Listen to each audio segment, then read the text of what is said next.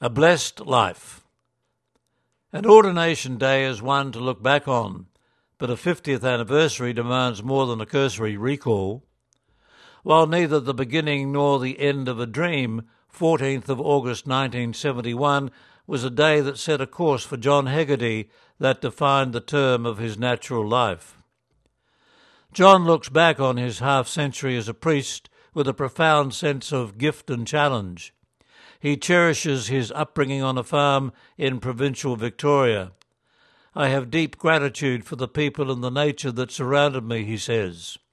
The people that showered me with great love and the nature that embraced my senses both helped me face the challenge of accepting the many blessings offered in later life.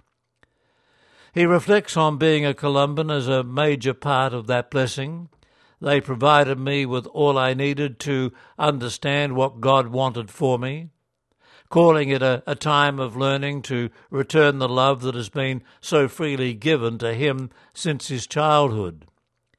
And during a life lived between Peru in Latin America and his homeland of Australia, John touched and was touched by many people. After years of formation in the seminary at Sassafras in the Dandenong Ranges, and then the outer suburbs of Sydney, he was ordained in Melbourne prior to setting sail not just to the other side of the world, but to a new culture, language and way of life in surrounds he could not have envisaged. Columban commitments in Peru lie in the squatter settlements huddled around the capital city of Lima.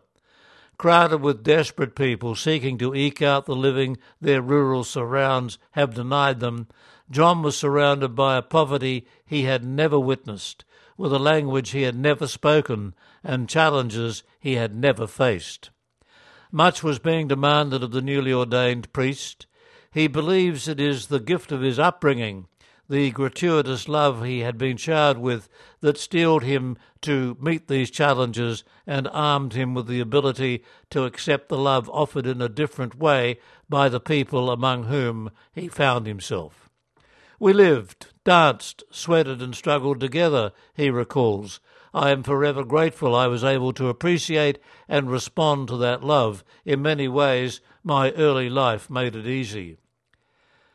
Having experienced his student days with gratitude, he deeply appreciated his own opportunity to guide students in their early years in the seminary in Sydney during the 1980s. He describes this time of walking with young men in their own search for what God wanted for them as one of intimate freedom in the spirit of prayer and discernment. He then took on the same challenge back in Peru, but this time in his adopted Spanish language within the milieu of his adopted culture, but in the same intimacy with God's Spirit, as his new charges dived into the challenge of seeking what God wanted for them. It was not without its human satisfaction. It was a time when accepting students for the Columbans from the countries of commitment was a controversial issue. It arose from the belief that the mission lands had reached a maturity and the time had arrived when they should send their own missionaries, but as with all breakthrough decisions, not all were in agreement. It worked, and John described it as a time when the ambiguity and richness of cross-cultural mission were on full display, a rare privilege to have been involved in. A further experience as the director of the Columban region in Peru brought challenges of leadership, with his greatest satisfaction seeing a new parish being totally founded by lay people for lay people. It was wonderful to witness the great courage of those who volunteered to take on something that they had never done before, as well as the generosity of those who accepted their outreach with great trust and the courage to be involved in what they had never seen, he reflects. This high point indicates how much has changed during his 50 years as a priest, but the love and generosity of people, the beauty and life-giving power of nature, and the openness to accept and enjoy both has seen his ministry develop as a blessing for many that is well worth celebrating and giving thanks for. Congratulations, John.